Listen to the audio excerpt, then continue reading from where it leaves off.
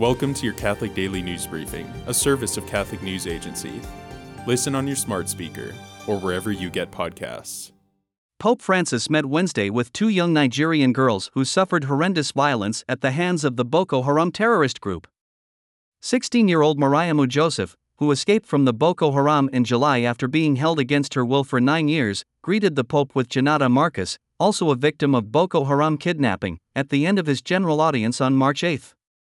Both girls saw members of their families murdered by Boko Haram. The Pontifical Charity Aid to the Church in Need arranged for the girls to meet the Pope on International Women's Day. Pope Francis recently wrote a book preface in which he condemned violence against women. "We must find the cure to heal this plague and not leave women alone," the Pope said.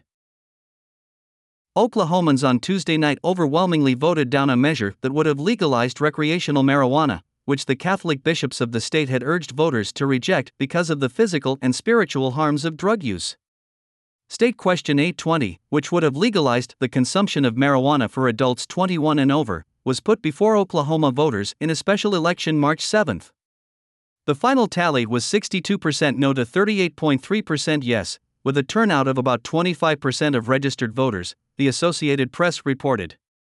The vote continues a recent trend of conservative-led states rejecting marijuana ballot measures, despite analyst predictions that marijuana legalization has, for the past decade or so, largely been a winning issue no matter what state it is introduced in. At the midterm elections in November 2022, voters in Arkansas, North Dakota, and South Dakota rejected measures put before them to legalize recreational pot while Missouri and Maryland approved theirs. Catholic bishops in all of those states had urged voters to reject marijuana legalization. The Catholic Conference of Oklahoma, representing Archbishop Paul Coakley of Oklahoma City and Bishop David Konderla of Tulsa, strongly urged voters to reject the measure, citing the well-documented harms to society, children, and the family associated with the proliferation of marijuana. Today, the Church celebrates Saint Frances of Rome, who from an early age felt called to religious life, but was forced into marriage at age 13. Despite her situation, Frances gave up all her wealth to the sick and poor, and began to go door to door raising money to aid the sick and poor. She eventually founded a charitable society of women to continue her work. She is the patron of widows and motorists, because according to legend, an angel always lit her path.